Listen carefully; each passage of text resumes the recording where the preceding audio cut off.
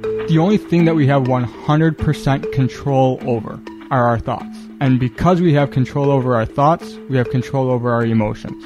And because we have control over our thoughts and emotions, we have control over our actions. And then our actions is what produces our results. And our results, we're able to change just by changing our thoughts. That's author and keynote speaker Lucas Roback. In this episode, we'll get into self-affirmation, self-accountability, taking control of your thoughts, embracing failure, and how his own suicide attempt changed his life. Putting the men in mental health, this is Mental Health Monday, a Riggs Off the Radio podcast. Mental Health Monday is an informational podcast and should not be used to replace the specialized training and professional judgment of a healthcare or mental health care professional. Mental Health Monday can't be held responsible for the use of the information provided. Please always consult a trained mental health professional before making any decision regarding treatment of yourself or others. Self-help information and podcasts and information on the internet is useful, but it's not always a substitute for professional assistance. Unless otherwise noted, guests of Mental Health Monday are not doctors or licensed in any way. Our hope is to make a connection with you and be more open and honest about everyone's mental health. Enjoy the podcast. Before I get in too deep, I thought I'd ask early this time. If you like my podcast, give it a subscribe or maybe a rating here in the App Store or the Google Play Store. Good or bad, I crave some feedbacks. And now on to the podcast. Lucas Roback is my guest this week for Mental Health Monday. First of all, thank you for taking the time. I know you got a lot on your plate. You do public speaking. You're a published author. You got a lot going on. And thank you very much for having me on here today as well. Of course. So I bought 2 of your books. I'm assuming they're ridiculous. These 2 of the first ones. Those were they put a smile on my face every time I think about them. Each one of them. You do have more serious books, but I had to purchase, when I put you up on Amazon, Lucas J. Roback, I get It's the Worst Book Ever Written. And even it says, don't waste your money buying this. You're not going to get a refund. And even you didn't even have enough money for the apostrophe in your. It's a question mark instead of an apostrophe. And then I also have Making a Kick-Ass Frozen Pizza from Scratch. So simple, non-Italians might be able to do it too. With this, who is Gigi? Is this your grandmother? Gigi is Sicilian for grandma or great-grandma. So she's a great-grandma now, so we call her Gigi's for great-grandma, but she's my grandma. Right, and you're Italian. Yeah. Which so cool. And you also have other books that you've written as well, like a lot with inspirational quotes. You've written a children's book as well. Yes. So you're quite the accomplished author, I would say. You've written more books than I have. So even if it is a stupid book called It's the Worst Book Ever Written, it's more books than I've ever written. Yeah, so. And you just wasted money. You're one of those people, huh? I am one of those people. I just gave you $14, yes. Yeah. So you're welcome. Thank you very much for that. You're welcome. You're welcome. If you can go to Amazon and leave a very horrible, wicked 1-star review, I would greatly appreciate that. Just think of the worst insult you could ever give somebody and leave that on Amazon. Why do you do that, by the way? Like, well, I'm interested. Was this like an experiment that you did? Yeah, it's an experiment. It's a joke. It's the intention behind it is to not only prove that anybody can become a published author, but that even the biggest piece of junk can become an Amazon bestseller, and which it was number 1 for over 10 days. It was on the bestsellers list for over a month. Yeah. And every once in a while it'll still get there. Now and then if I just go on Facebook and start insulting people for buying it, it'll come right. It'll shoot right back up. Because I go, this is either going to be a great book or a terrible book, and I'm sure it's going to be terrible. And sure enough, it was terrible. Thank you. I don't want my money back, but it's an awful book. It doesn't make any sense at all. But I would encourage you to go buy it as a social experiment. Why not? Now, I was connected with you through my friend J-Matt, who I know is another big mental health advocate that I know, and he put us in touch.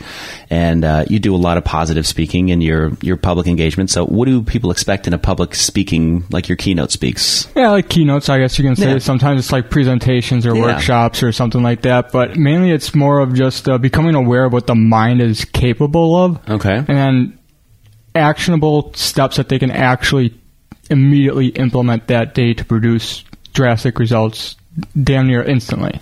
What are some of the examples of this? Just changing your school of thought and the way you think about things? We all have triggers. Like there's always something to where it's called like programming paradigms, to where when this event happens, you respond this way.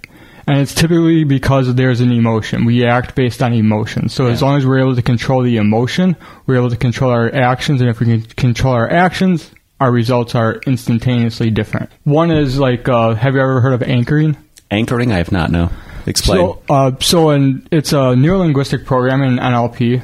And an anchor is just thinking, have you ever smelt something like recently over the last like year or two to where you digress back to your childhood to where it's like it brings you back to grandma's house. All the time. Like every time I smell a book, I think about it takes you back to that time when you were little at the book fair, or when you were at the library when you were a kid, or it makes me think of my grandmother's attic. Like those smells that take you back way back when. Exactly. Yeah. So that's an anchor in it evokes a memory. The smell is the most powerful one. So that's the most common one that I always bring up because it's one that everybody's able to instantly relate to. Yeah. But if we're able to actually create an emotion within ourselves just by using our imagination, because our subconscious mind doesn't know the difference between what's real and what we imagine. So if we're able to imagine a scenario that makes us feel positive, or even just think back to a specific memory to where it's eliciting a certain emotion, and then once that emotion becomes very strong, we create what's called an anchor, like the stimulus. Ivan Pavlov with the dog and ringing the bell, and then they salivate. So the anchor is you can squeeze your fingers, snap your fingers, pull your earlobe, do some sort of emotion that you typically would never do, and then once you anchor that emotion to that stimulus, when you're feeling down, fire off that anchor. And as long as that emotion is more powerful than the negative emotion that you're currently experiencing, it's going to take over that negative emotion, and now you have a whole different state of mind. And it only takes about 20 seconds for it to fully take effect. So you're retraining your brain, essentially. Exactly. It's all like retraining and rewiring the brain to do what you want it to do versus just allowing life to happen. Your cognitive behaviors, essentially. Exactly. Right. Have you heard of CBT therapy, cognitive behavioral therapy? Yes, I have. It's very similar to that, what it sounds like. It sounds like what you're doing, the kind of what you preach there, which is a great thing to use. Yeah, I just didn't buy the letters after my last name.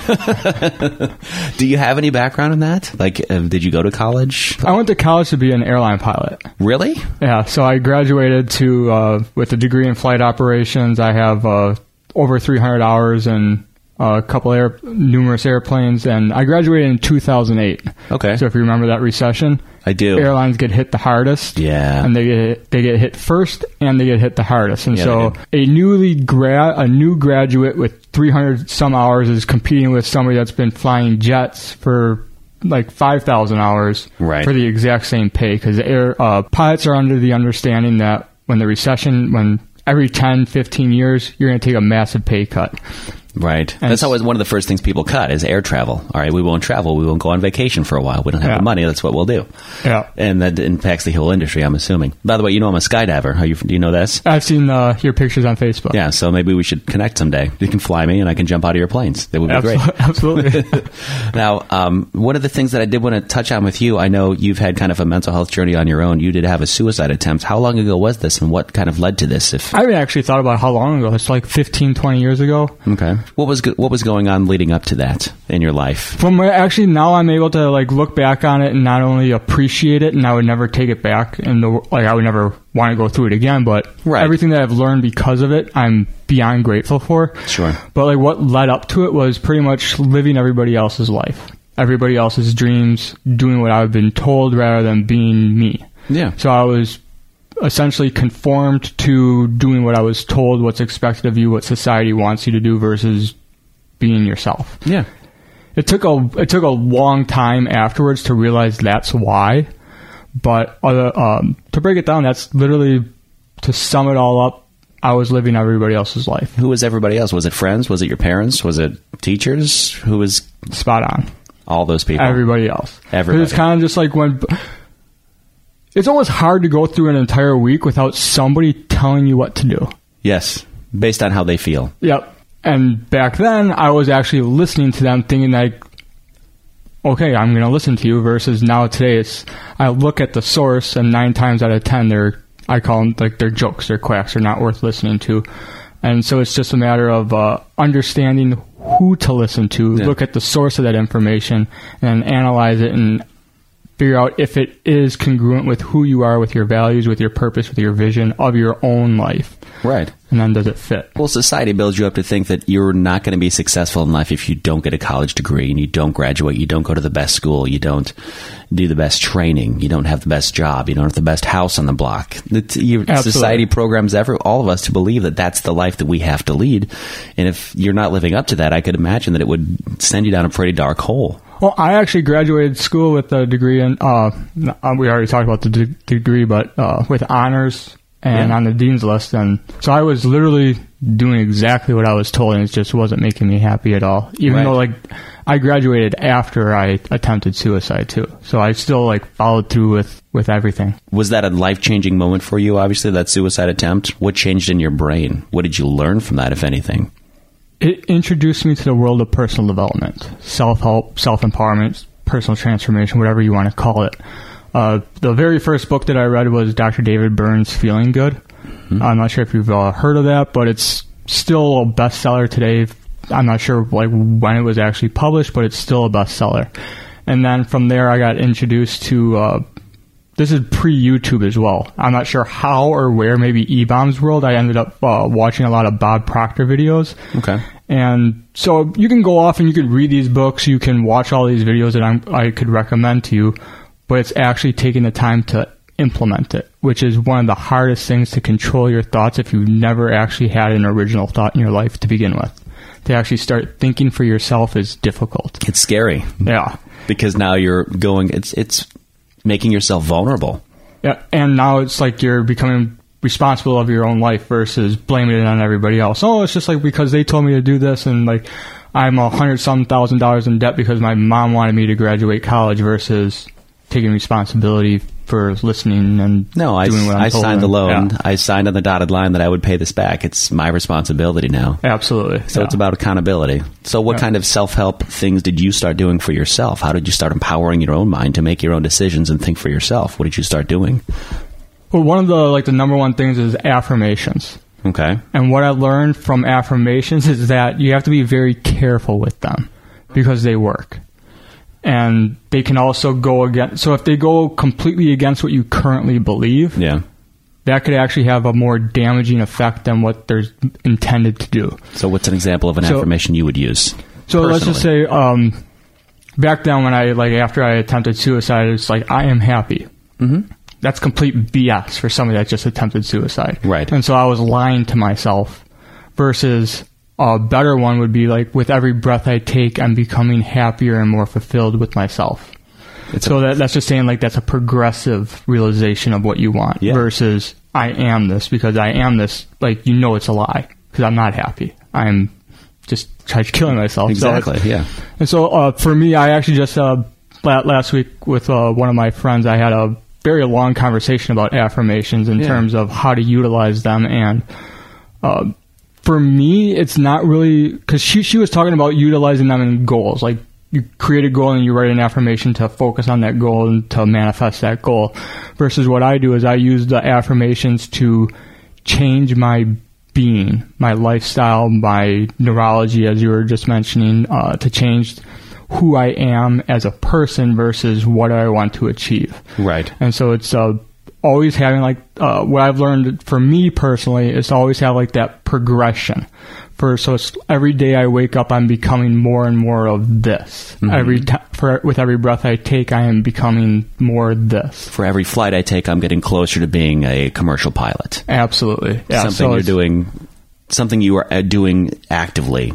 Working towards the goal instead of just saying, well, I have it now. Yeah, I'm the best pilot in the world. I'm the best radio DJ in the world. Yep.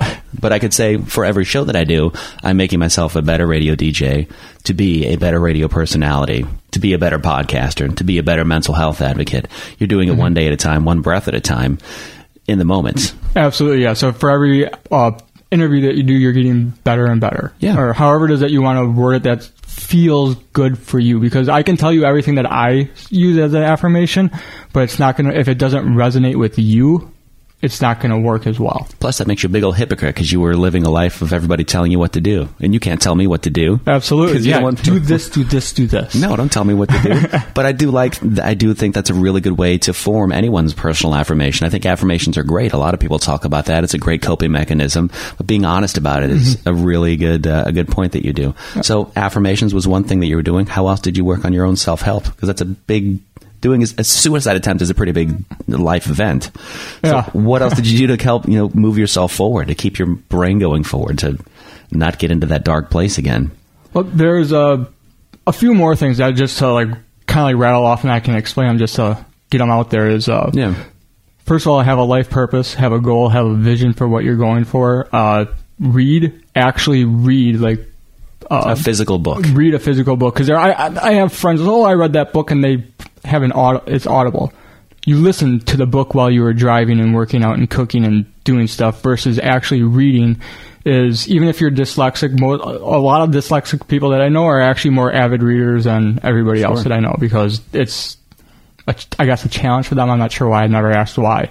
But just that act of reading is good for the brain. It's a mental brain exercise.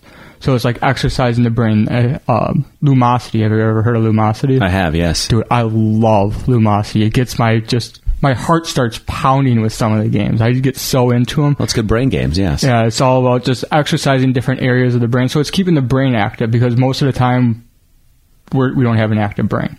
Yeah. We're just pretty much just running on paradigms, which is just running on repeat, doing the same things that we do over and over again. And so our brains need activity. And when you have a healthy brain, you have a healthy mind. A healthy mind is a healthy body. And so it's just taking control of that and just doing, because Lumosity, for me, it's fun. It's only like 10, 15 minutes a day. Well, it's also something you can do that's productive with your phone. That's not just scrolling on social media feeds or flipping through news that's going to terrorize you and make you panic about everything in the world that's going on. Yeah, oh yeah. Right?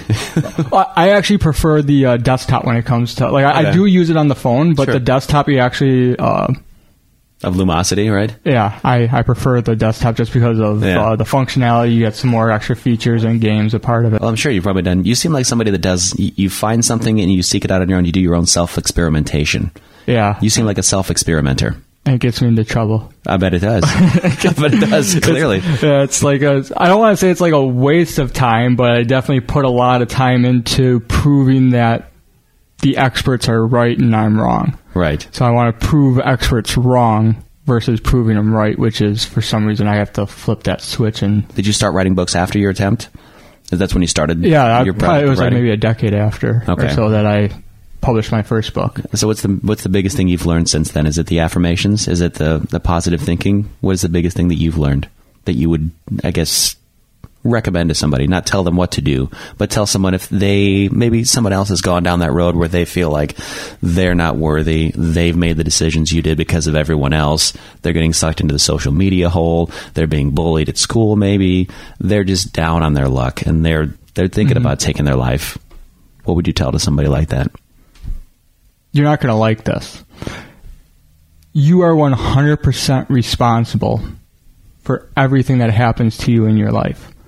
With the thoughts that you have, it creates emotions. Your thoughts can create emotions. So if you think of a positive experience that happened last week or last year, you're going to feel positive emotions. If you think of a negative experience, you're going to create negative emotions. I think, therefore I am.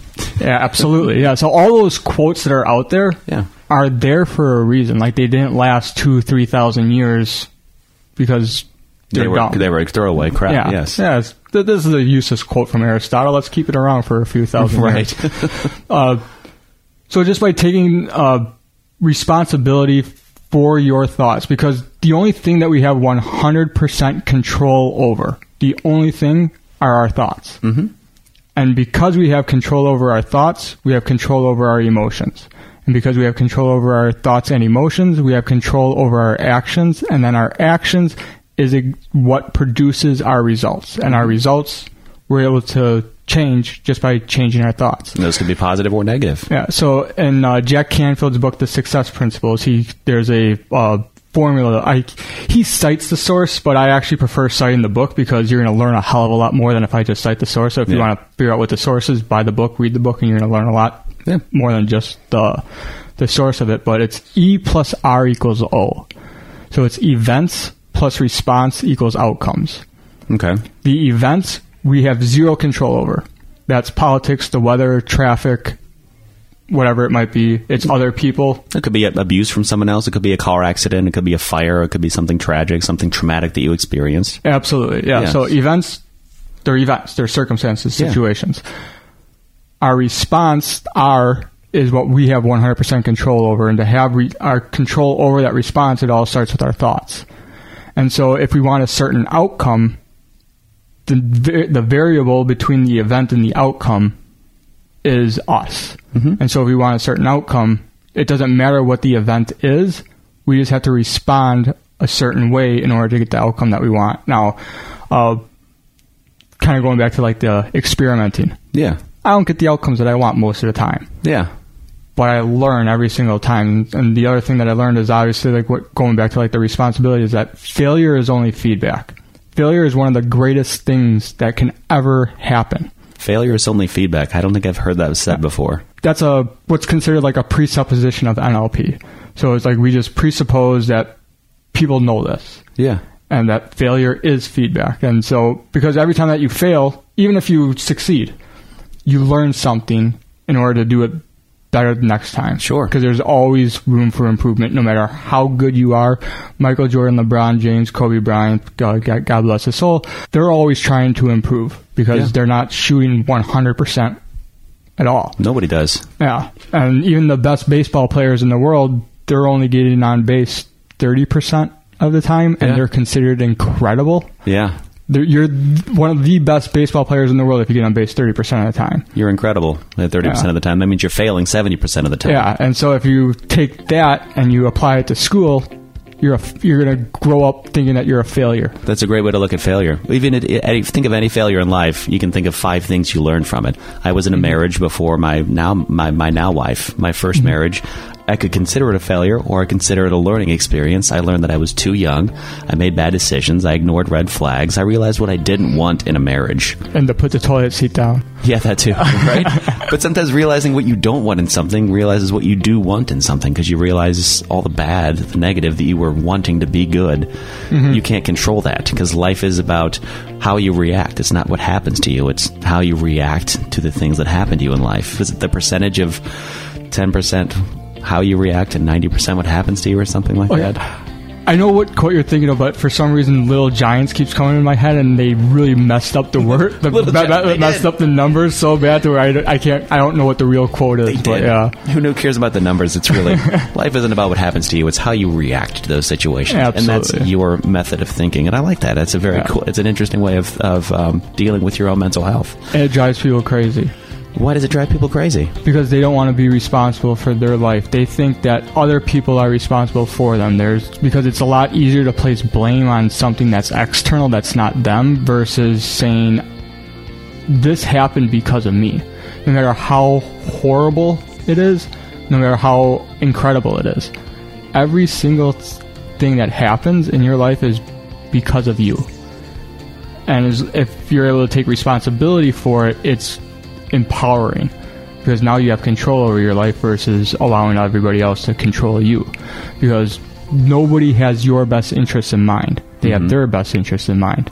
So if you're saying like, oh, Lucas, like, you at least have some responsibility over me, well, I'm going to take my best interests in mind and now take full control over you to make my world happen. Because if I'm going to be responsible for you, well, your responsibility now is to make my life better. Yeah. Forget about you and your life. I could care less about that. My life is what's important, because I'm responsible for you, right? Yeah. So just think of that extreme mentality. That's the other thing too, is I think in terms of extremes.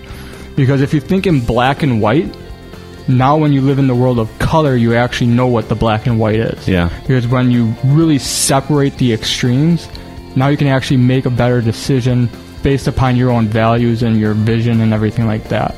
Because when you know the black and white, now it's, okay, this is right, this is wrong. And then now it's up to you to make that decision and respond accordingly. This has been probably one of the most interesting conversations I've had on my podcast. I'm being 100% honest with you. I'm not bullshitting you at all. Well, you're welcome. No.